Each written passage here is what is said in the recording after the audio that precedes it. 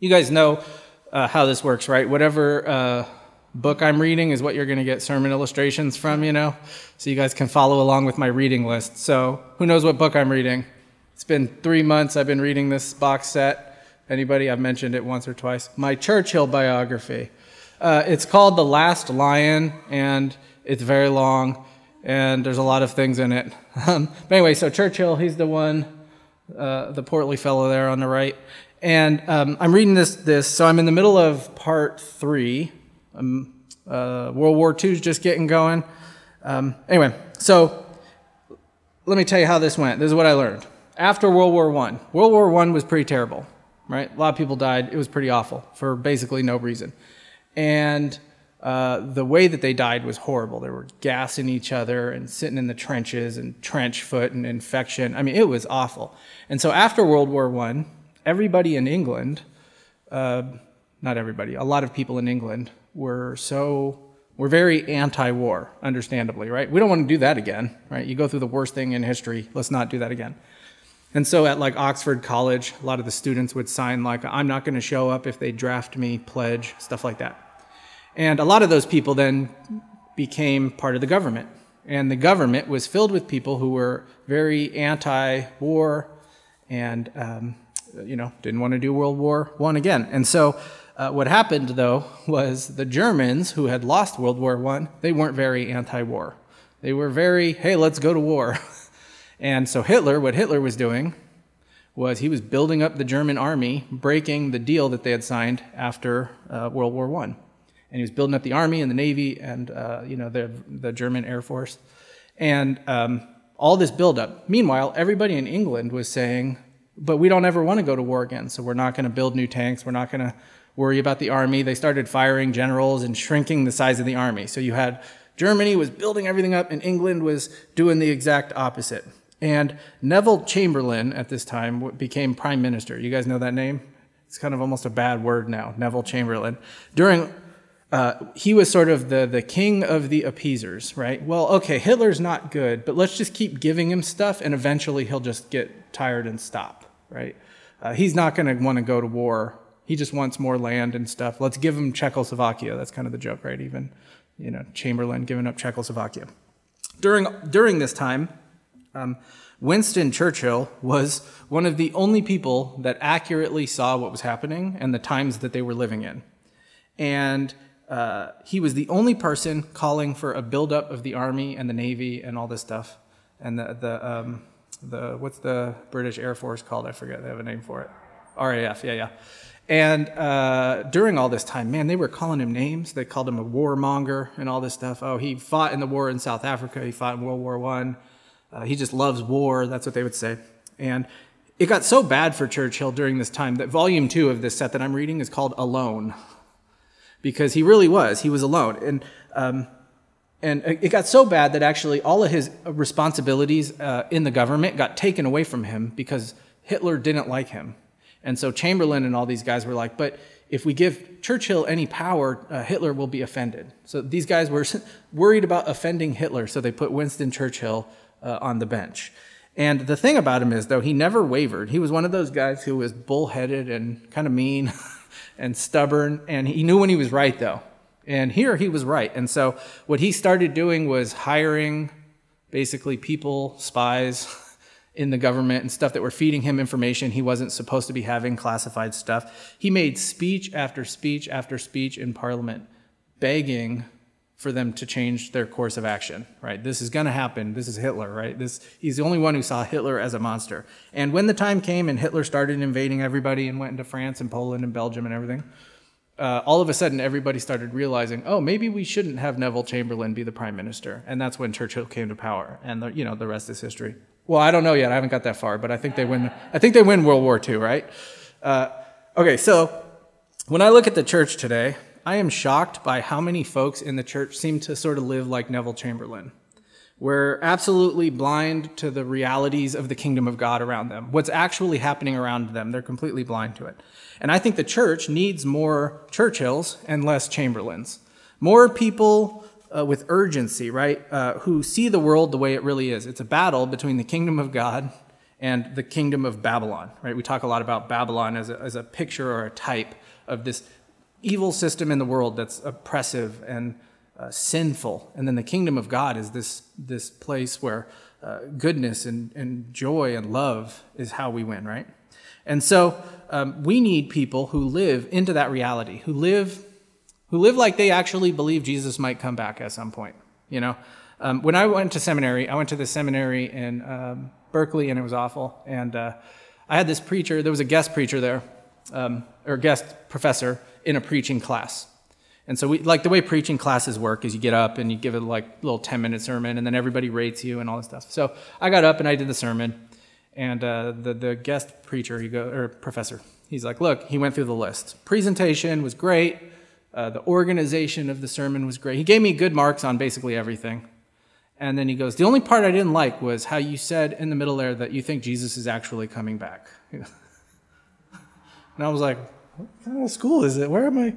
What is happening? You know, he's a guest professor. He wouldn't have been a regular professor there. I thought that was so odd, right? I did a sermon on, I don't remember what the sermon was on, probably something in Revelation, I don't know. Anyway, we need to live with real kingdom perspective, not like my professor, but like people who actually believe that Jesus is coming back, right? With that urgency that Churchill had while he was screaming these speeches at Parliament. You know, Hitler's coming, guys, like, let's do something about this. So we're going to read a passage today where Jesus talks about that. Let me just give you the context real quick, because we're reading through the book of Luke. So if you haven't been here, you've missed, or, you know, this might be new for some of you. Let me give you the context. Chapter 12. Jesus, what he's doing is he's teaching his 12 disciples and a bigger group of disciples. There was the women, the 70, you know, all this big group of people.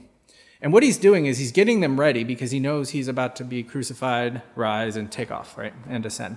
And so he's getting them ready to launch the church. And so at the beginning of chapter 12, he says, look, you guys are going to be persecuted. And when that happens, you need to rely on the Holy Spirit to tell you what to say in these synagogues. And then he says, the kingdom will also change how you guys view your stuff and your money. And then he realizes they're going to be very anxious about using their stuff for kingdom purposes. And so he gets into a whole thing about, you know, well, God takes care of the birds and the grass of the field, and he's going to take care of you guys. And so today, what he's going to say is that it's the next part of this train of thought he's been working through, is that for all of this to work, for this kingdom life to happen, you need to be really convinced that the kingdom is here and that Jesus is coming back, right? So let's take a look. We're going to work our way through to the end of the passage. So we have a long chunk today, so we got to hurry up because the Niners are on at 1 something. All right, here we go. Stay dressed for action and keep your lamps burning. So literally, I think what this says is something like gird up your loins. You know, you see that note? Was that the King James? I like that, right? The gird up your loins. What does that mean? Well, basically the idea was, you know, back in the day, they didn't wear black on black on black on black like I always wear. Wait, what is this today? Gray. Niners, right? You guys are in for a treat today. No black sweatshirt. Anyway, they had like those long robe kind of things, right? Now, let's see. When would I have ever... Oh, graduation, right? If you're a guy...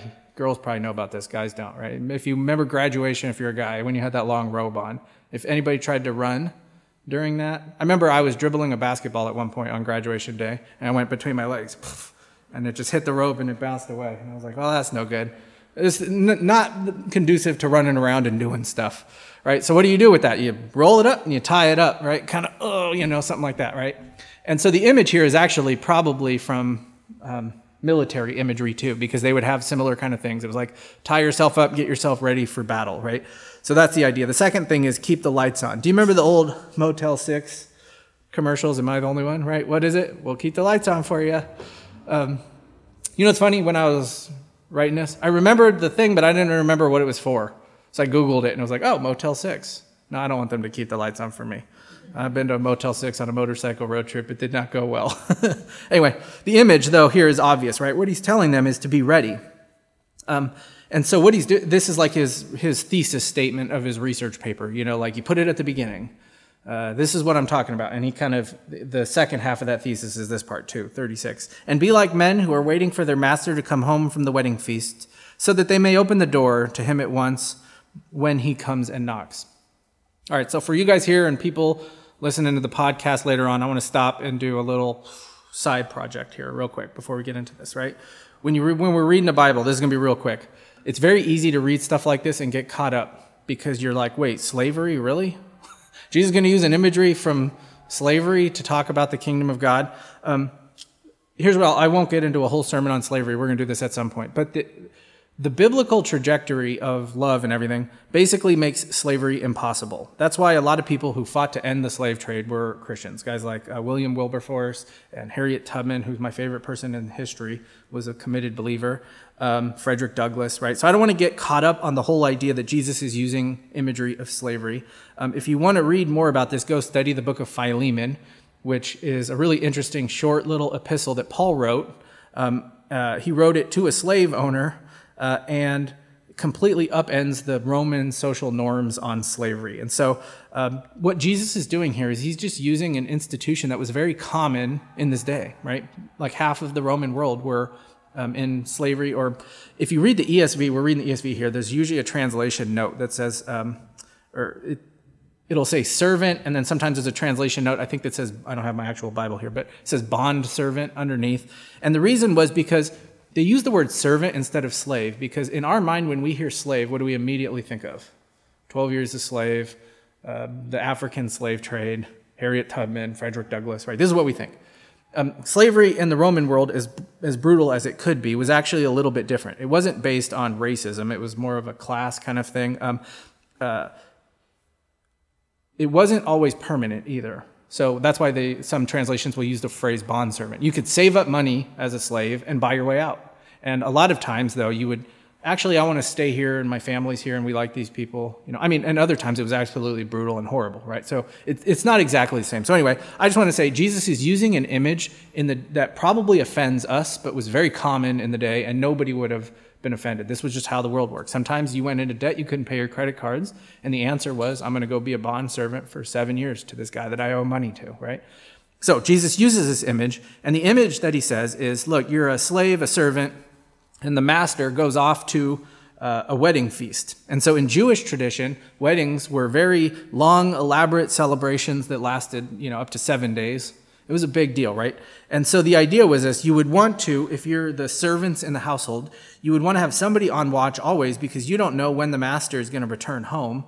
And this wasn't like, what's that Bluetooth lock that everybody has now on the door? You've seen this thing? You don't need to just unlock your house with your phone, right? Well, they didn't have stuff like this. They didn't even really have keys to houses, right? If there was a lock, there's a pretty good chance if somebody's not watching, the master's going to come home, he's going to get locked out of the house, and he's going to be pretty pissed, right? And so the image in Jesus' thesis statement with these first 3 images you can see is dress yourself for action, leave the lights on, and wait for your master's return. The idea is be ready. Okay, let's keep going. He fleshes this out now. Blessed are those servants whom the master finds awake when he comes. Truly I say to you, he will dress himself for service and have them recline at table, and he will come and serve them. If he comes in the second watch or in the third and he finds them awake, blessed are those servants. All right, so the level of watchfulness here is very important. What he's saying is you don't have any idea when this master is going to show up from the wedding feast. And it's funny when you read Bible commentaries and like when I research these sermons and stuff, it's funny how much ink gets spilled on the part that doesn't matter, right? So like a ton of the stuff that I was reading was arguing over whether Jesus was talking about the Roman way to organize time or the Jewish way to organize time. And I was like, boy, that's a steaming pile of who cares, right? Okay, 2 in the morning, 3 in the morning, 4, whenever the idea is clear, right? Whichever way he was using. He was using one of the two. You don't know when he's coming. And so he could come in the afternoon, the evening, the middle of the night. And I hear some people even get up in the morning now, like pretty early. Did you guys know there's a 5 in the morning now? They're doing that. I don't know. It's crazy. By the way, my least favorite verse in the entire Bible is that one where Jesus gets up before dawn and prays. That's not like a commandment. I'm just letting you guys know. All right.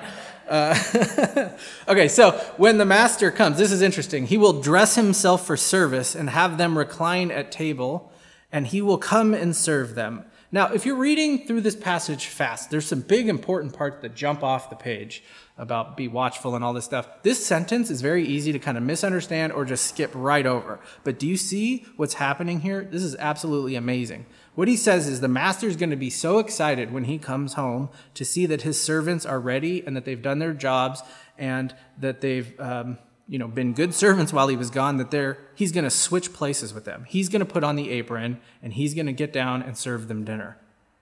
That is absolutely a mind-boggling image, right? Think of, like Melissa and I just watched Downton Abbey, Downton Abbey.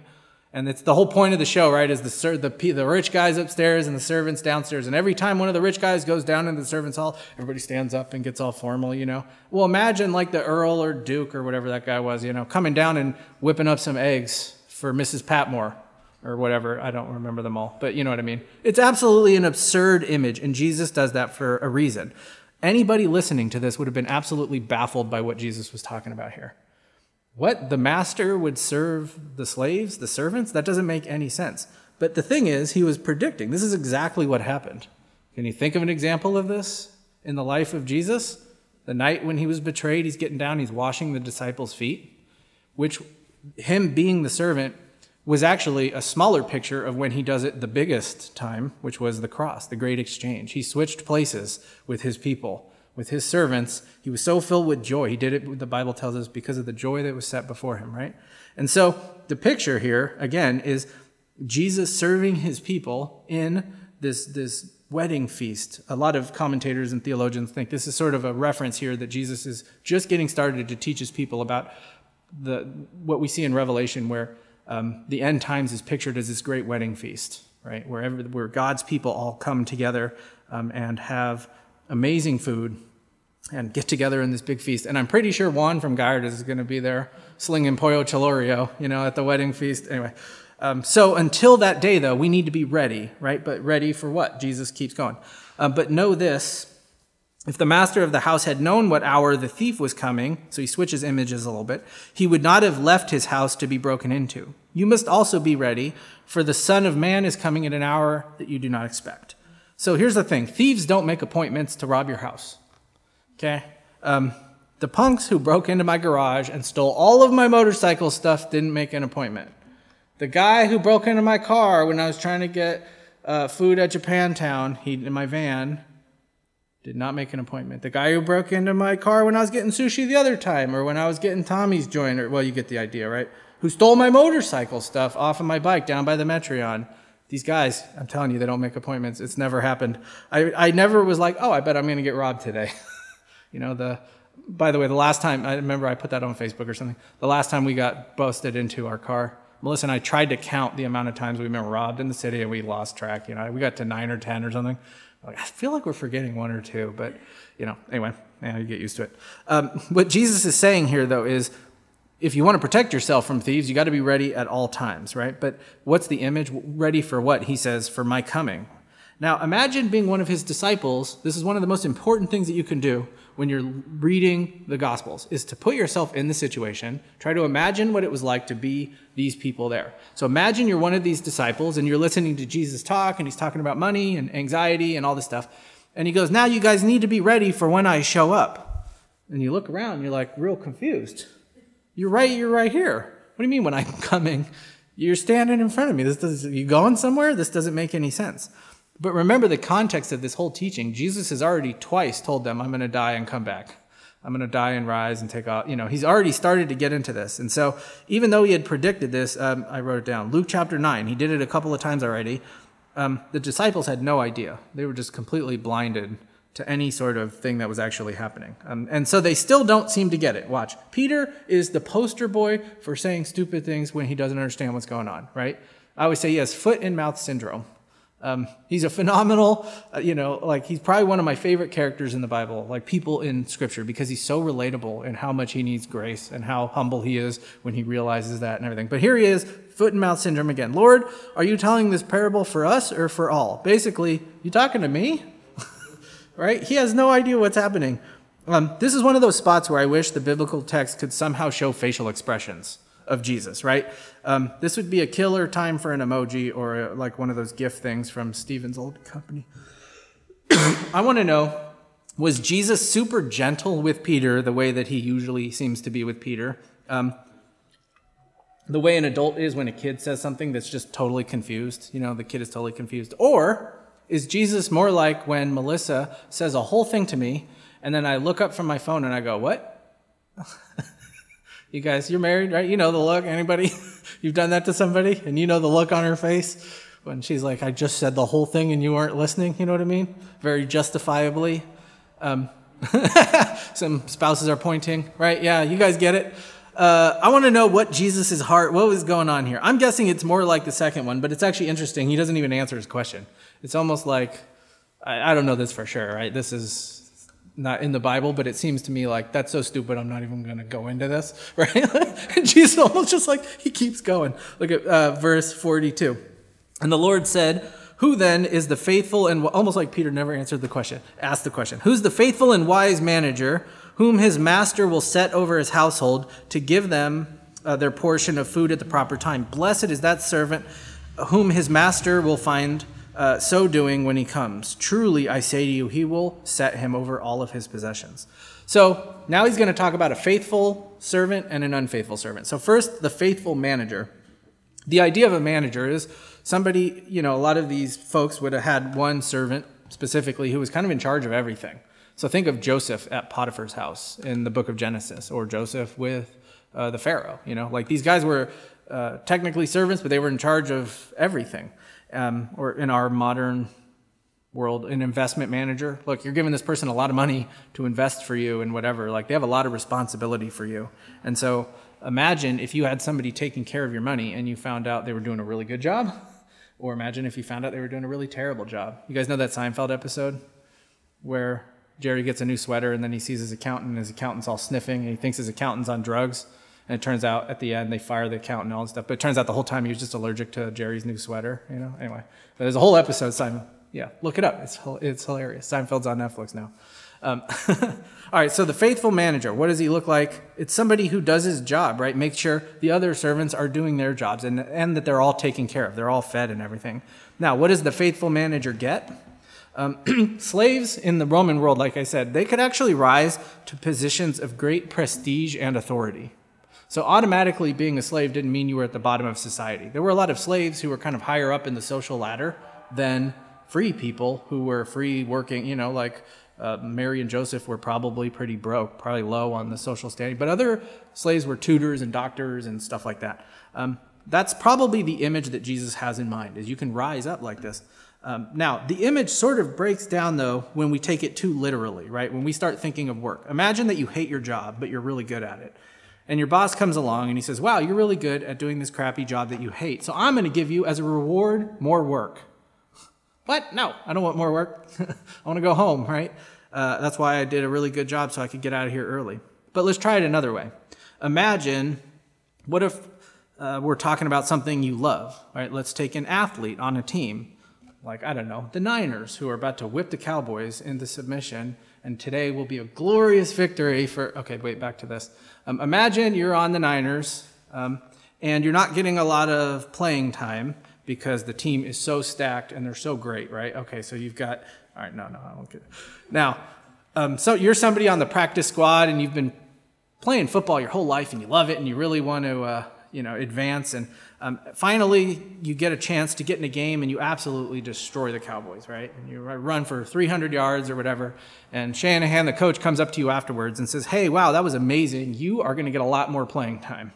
Then you're, I'm excited, right? This is great. This is what I've been working for. This is what I want. This is what Jesus is saying about the kingdom. Faithfulness is rewarded. Rewarded with what, though? More kingdom. The faithfulness is rewarded with more kingdom. And what does that look like? More Jesus in your life. Right? That's the reward, is his presence, his life, his love flowing through you to the world around you. And so Jesus says that these faithful servants are going to be rewarded with more responsibility and all this. But what about the running back who can't run? Right? What about the unfaithful servant? That's the next part. I crammed that all into one slide because I don't want to leave it, but I'll read this. It's a long part. But if that servant says to himself, my master is delayed in coming, and begins to beat the male and female servants and to eat and get drunk, the master of that servant will come on a day when he does not expect him, and in an hour he does not know, and he will cut him into pieces and put him with the unfaithful. And that servant who knew his master's will, but did not get ready or act according to his will receive a severe beating. But the one who did not know and did what deserved a beating will receive a light beating. Everyone to whom much is given, of him much will be required. And from him whom they entrusted much, they will demand more. The more. All right, so what the unfaithful manager looks like, the unfaithful servant, is an absolute and utter disdain for the authority of his master. He's gone, party time, right? I can do whatever I want. And this image is actually brutal, right? He's violent with these beating the other servants. And I mean, you could imagine if in the Roman world, the way it worked is you could basically do anything to a slave or a servant, and nobody cared. There was property, right? I mean, you could literally cut them into pieces and it would be like in the middle of the street and people would just step over and it would be okay, right? And so imagine if you're somebody who lived with that fear that this could happen to me at any moment. You should understand enough to not do that to other people, right? And that's what he's saying, is this guy is so self-centered that he is now beating the other servants when he shouldn't be. And then he's a thief and a drunk. And so what does the unfaithful manager get? It says the master comes home and it's pretty brutal, cuts him into pieces. The image is clear, right? The judgment on this unfaithful servant is going to be absolutely brutal. And it says he'll put him with the unfaithful, right? The separating the faithful from the unfaithful is a major theme in Jesus' teaching about the kingdom, right? And this coming judgment. Now, there's a quick question, a kind of a sidebar here I don't really want to get into, but are there degrees of punishment in eternity? That seems to be what Jesus is talking about here, right? This guy's going to get this because he only knew this and that sort of stuff. In Matthew 10, Jesus says, it'll be more bearable on that day than for Sodom. We talked about that in Luke, actually, too. In Romans 2:5, Paul talks about storing up wrath. It's not really clear. A lot of theologians kind of think, though, yeah, it seems like the wrath of God is going to be worse for some people than for others, but we don't know exactly how that works. He says this guy's going to receive a lighter beating than this guy, whatever it is. But the point is, the unfaithful servant is going to face the judgment of the master. Now, remember the whole point of our series in the book of Luke. What we want to do is see Jesus for who he really is and who he reveals himself to be in the Gospel of Luke. And we want to take all of our sort of preconceived notions about Jesus that come from a lot of unhelpful places, and we want to put them off to the side, and we want to look at the book of Luke and ask Jesus, who are you? Well, Lord, who are you? And this is one of those places where Westerners are very tempted to jump in and change Jesus.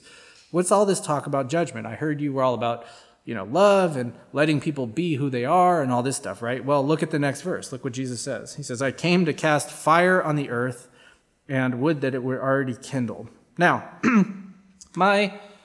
just real quick, my Bible software that I use costs more than my car at this point now, I think. I've been investing in Bible software since I was in college, which was a long time ago.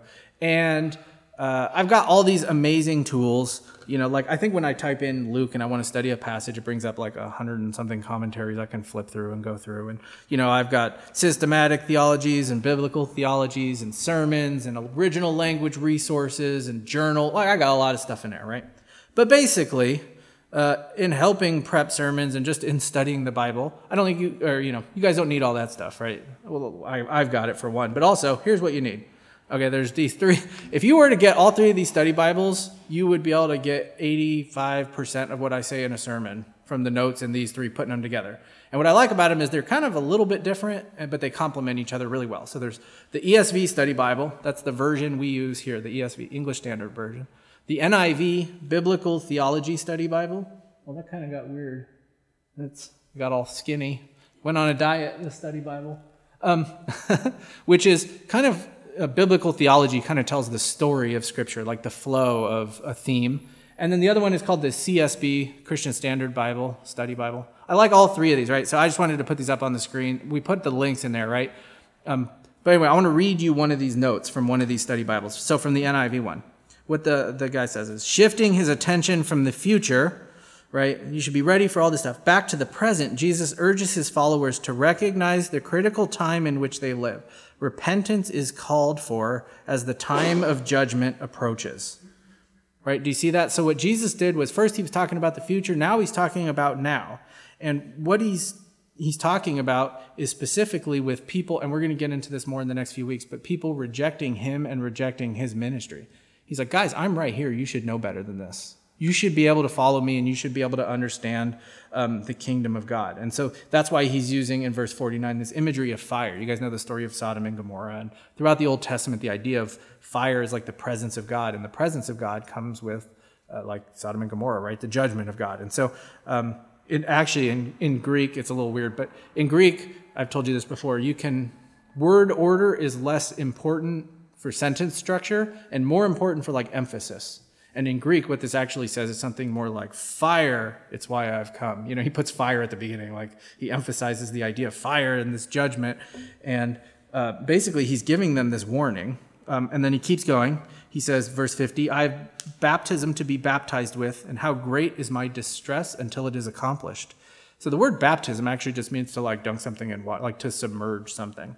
We use the word with all this theological meaning, but I think here Jesus is more using the word to just mean like, I have come to be completely flooded with sorrow, right? So he's not talking about, he already got baptized once, right? He's not talking about the baptism kind of stuff. What he's saying is, I have come to be completely surrounded in pain and distress and sorrow. And then he keeps going. Do you think that I have come to give peace on earth? No, I tell you, but rather division. From now on, in one house there will be 5 divided, 3 against 2 and 2 against 3. They will be divided, father against son, son against father, mother against daughter, and daughter against mother, mother-in-law against her daughter-in-law. That never happens. And daughter-in-law against mother-in-law. Right. So hold on, John. Wait. Didn't you just do a whole Christmas sermon on peace? Right? Didn't we just do this? And now Jesus is, I didn't come to bring peace. Right? So forget that sermon. I hadn't read this part yet. So no, I'm just kidding. The difference is, what we talked about is that when you read about peace in the Bible, you got to ask, well, what does it mean? What kind of peace? And we talked about the difference between the peace, in the Christmas sermon, what we said was peace with God. The war with God is over, is our foundation for the peace of God, the feeling of peace, right? Now, this is different. This is peace between people and all this stuff, right? Like specifically in family situations. And what he's saying is, it's pretty clear, right? Is if you're part of the kingdom of God, that's not going to make your life super easy. It's going to make your life hard. And it might cause conflict with people who are not part of the kingdom of God. He's saying your choice to follow me is going to be costly. I have a friend who is literally the Apostle Paul. Well, okay, not literally, figuratively. The Apostle Paul right now. He's probably the most amazing person I ever met. His name's Mehmet. I don't even know if I should say that if we put that on the podcast. Anyway, he grew up in Turkey, and he became a believer, and he told his dad about it, and his dad shot at him. And he jumped out of a 2-story window and landed on a car, James Bond style, and got out of Turkey. And he's here. And he goes back to Turkey and plants churches. And then they burn him down. And then he comes back. And every time he would leave, when I was a pastor at the old church, this was a guy in my old church, he would say to me, hey, I'm going back to Turkey. Basically, like, I don't know if they're going to get me or if I'm coming back, right? And it was his family that was doing this. And every time it'd be like, man, he's been gone like 3 months. Is he coming back? He had he's an amazing little dude. He's like this tall too. He's amazing. This amazing guy, the Apostle Paul. And this is what happened to him. This is the best guy I've ever met. He told his dad, I'm a believer now. And his Islamic dad shot at him with a gun, pulled out a gun, started firing. I forget if he hit him or not. I don't remember. Right? This is what happens, right? This is what Jesus says. I've come to sort of cause this division because the kingdom separates people like this. All right, he keeps going. He said to the crowd, when you see a cloud rising in the west, you say at once, a shower is coming, and so it happens. And when you see the south wind blowing, you say there will be scorching heat, and it happens. You hypocrites, you know how to interpret the appearance of the earth and sky, but why do you not know how to interpret the present time? So, you guys know that show Silicon Valley? Am I the only one that thinks that show is hilarious? Anyway, I was watching that show a while ago, and there was a character on the show who bought a smart fridge. And that was a really funny episode, right? You guys know what I'm talking about? Okay, Dennis knows. And in the episode, everybody's making fun of him. And this one guy goes off on this rant that, like, this is American tech stuff at its finest, which is, like, solving a problem that doesn't exist with tech, right? And there's a big rant about it, like, who needs to scan food before you put it in the fridge?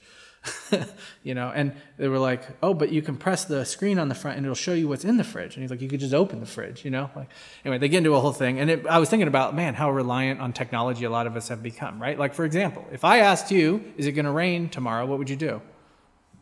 I'd pull out your phone, Apple Watch, whatever, and you would look at it and you would say, hey, Siri. Did that just set all your phones off? Okay. By the way, if you say Alexa in my house, you're dead to me. Is it going to rain tomorrow? That's what we would say. Well, here's the thing. In the ancient world, right, they didn't have iPhones yet. I don't know if you heard about that. They were still living in the dark ages. They were super unsophisticated, so they had Android phones. No, I'm just kidding. Oh, Steven's not even here. I was like, I'm going to rag on Steven. Steven's an Android developer. If you're listening on the podcast, that was for you, Steven. Anyway, no, what they would do is they would go outside and they would look at the sky and they'd be like, oh, there's clouds over there. That means they knew how stuff worked. Okay, I'm going to be honest. I don't know how the weather works. I just look at the thing, right?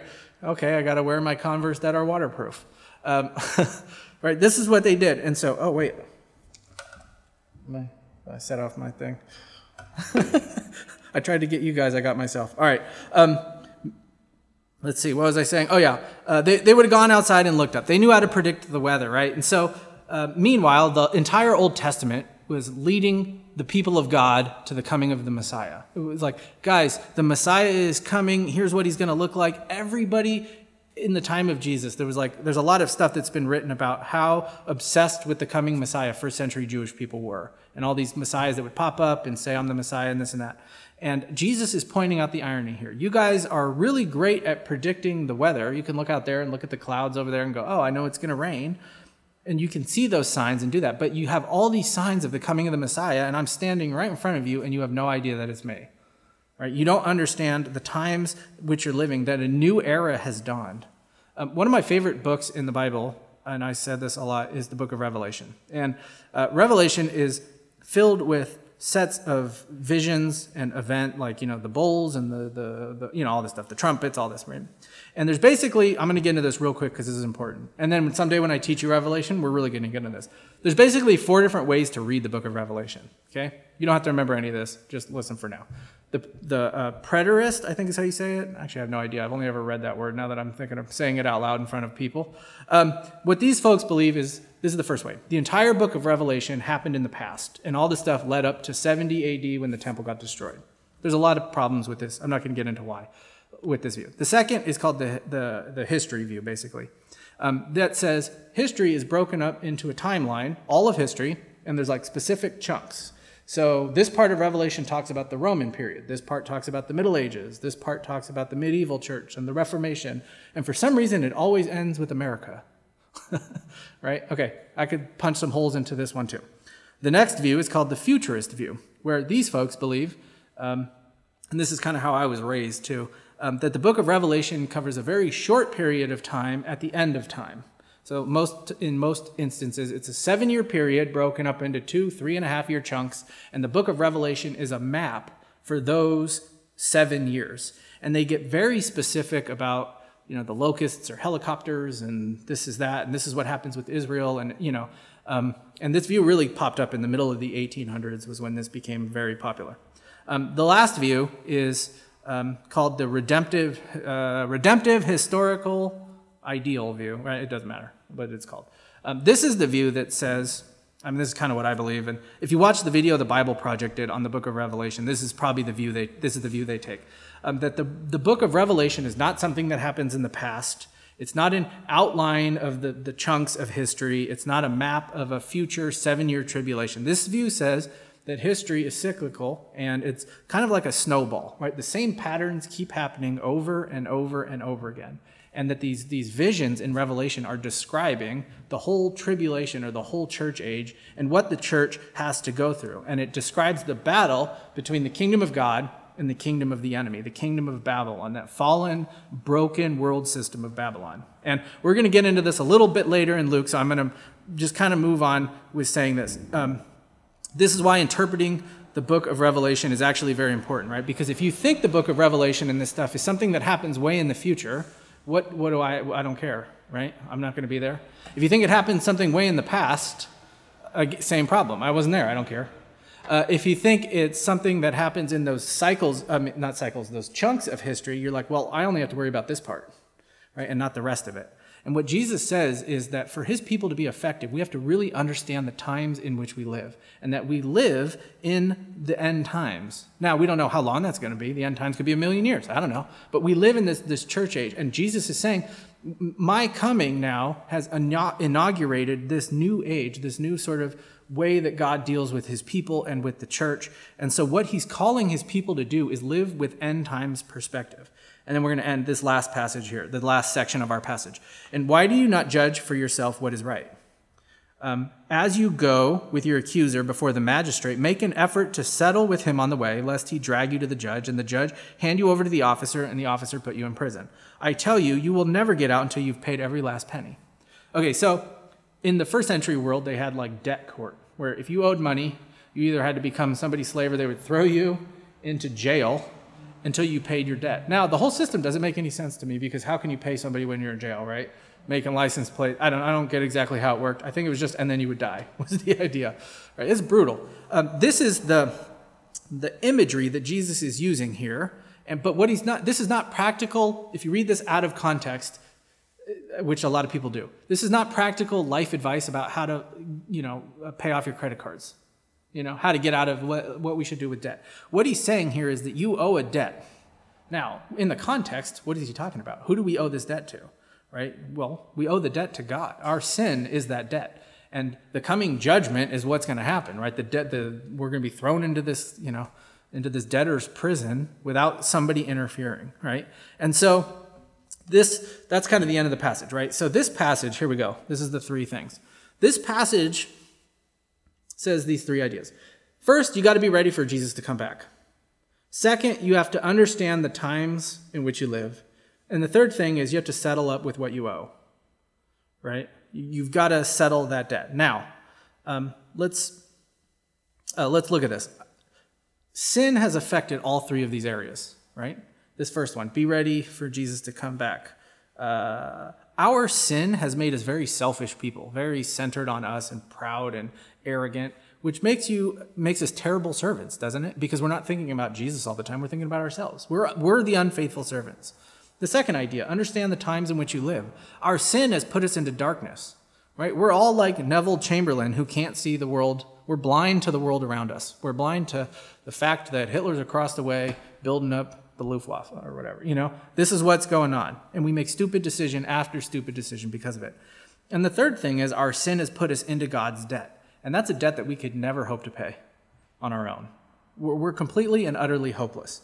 So let's take these backwards now. And let's talk about Jesus, right? So first, settle with what you owe. His debt. This is the gospel story, right? His debt pays what we owe, right? Our sin has put us in this position where you could have an infinite number of lifetimes and we could never pay God back. But Jesus, being man and God, he's not a finite being like us. He's infinite. And his sacrifice was enough to cover what we owe. He paid the bill, and now we're in the clear. And so, because of that, our response is repentance. And that's next week's. Jesus moves next into talking about repentance. We'll get into that next week. So I'm going to leave that there. Second, that middle one, understand the times in which you live. The death of Jesus, it renews us and it opens the gospel story, right, is that he brings his people together and opens their eyes and brings us out of darkness and into light. And so we have, as his people, this wonderful gift of Scripture, right? We have the book of Revelation. And even though people argue about how to interpret it and all this stuff, basically we have this complete revelation from God to tell us the times in which we live. And what is that time? We're living in that church age where the people of God defeat Babylon, right, through the power of the Holy. But how do we do it? How do we win the war against Babylon? Not by might, not by being stronger than Babylon, but by suffering and dying. And while we do that, we love the people around us. That's the example of Jesus. The consistent example of Jesus is love and service through pain and suffering. And so that's the kind of people we should be. And as we understand the times in which we live, we look forward. This is one of the reasons that fourth view is the most attractive view, one of them, of interpreting the book of Revelation, is because in that view, the next thing on the calendar is Jesus comes back, right? We don't know when, right? Like the thief in the night or the master coming back from the wedding banquet. We don't know when he's coming back. Could be right now. Oh, that would have been cool, huh? Right? We don't know when it's going to happen, but it's going to happen. And it's the next thing on the calendar. And so we love and we serve the people around us as we suffer, while we, with hope, look forward to the second coming of Jesus. And then go to that first one, right? That's right. Be ready. Oh, that's what I was talking about. Be ready for Jesus to come back. Here's the thing with this. Like I said, we don't know when. Oh, my notes broke. My notes just disappeared. All right, I'm just going to finish this. We don't know when Jesus is coming back. But the thing is, he is at some point. So like I said, could be right now. I did it again. No. Oh, man. Okay, that might not. Could be 1,000,000 years, but you're only going to live how long, right? Even you pull a Betty White and live to almost 100, that's still not very long in the grand scheme of eternity, right? So we got to live as if Jesus is coming back very soon. This is my fridge, okay? I've got all of my magnets. There's the girls. It's a lot of pictures of the girls, places I took the motorcycle to. All right, but if you zoom into the fridge, I have the greatest magnet of all time. Okay, I don't know if nobody's ever mentioned it to me that this is on the fridge. Okay, I bought that in a store, and I think they were trying to make fun of us, but it's actually very good advice. Jesus is coming, look busy. Now, here's the thing. This is how we'll end. I had some stuff in my notes, I think, but this is basically it. I've heard preachers say this. If Jesus was going to come back right now, how did you spend the last hour? Okay, well, that seems, all right, I don't know. I was eating lunch, right? Okay, so maybe that's not the best advice. But maybe let's think of it like this. Jesus is coming back right now. How did you spend the last, let's say, a week? Right? Maybe think of it on a little bit of a wider. You can't, we talk about our Pabst pathway a lot, which at the porch is what we do. It's our pathway of missional living. Pray for people, ask them about their lives. Pabst is that nasty hipster beer, by the way. Pray for people, ask them about their lives, bless them in ways nobody else would, share your story with them, and then talk to them about the gospel. Right? This is what we do. Now, you can't be out there Pabst Blue Ribbon pathwaying all the time. Sometimes you got to eat lunch. Sometimes you got to take a bath. Sometimes you got to go to sleep. But maybe a good check-in is, is the gospel story really hitting my life where I'm living with a kind of urgency where if Jesus did come back right now, I would be happy with how I spent the last week, 2 weeks, month. Right? What are you doing in your life that makes you look like the faithful servant? How has the gospel so impacted your life? How is the fact that your debt has been paid? How is the fact that this story has been given to us and we know that Jesus is coming back? How is that actually impacting your life, right? We don't want to be this small little church where everybody just shows up and listens to 45, 50-minute sermons about whatever, and we get all this knowledge and we're super smart and we know everything. Right? That's not the kind of church we want to be. We want to be the kind of church that have the urgency, like the Churchill urgency, screaming at Parliament, because we know the times in which we live, right? And we have this real sense of like, this is the kingdom of God, and this is how I'm going to love and serve the people around me, right? All right, let's pray.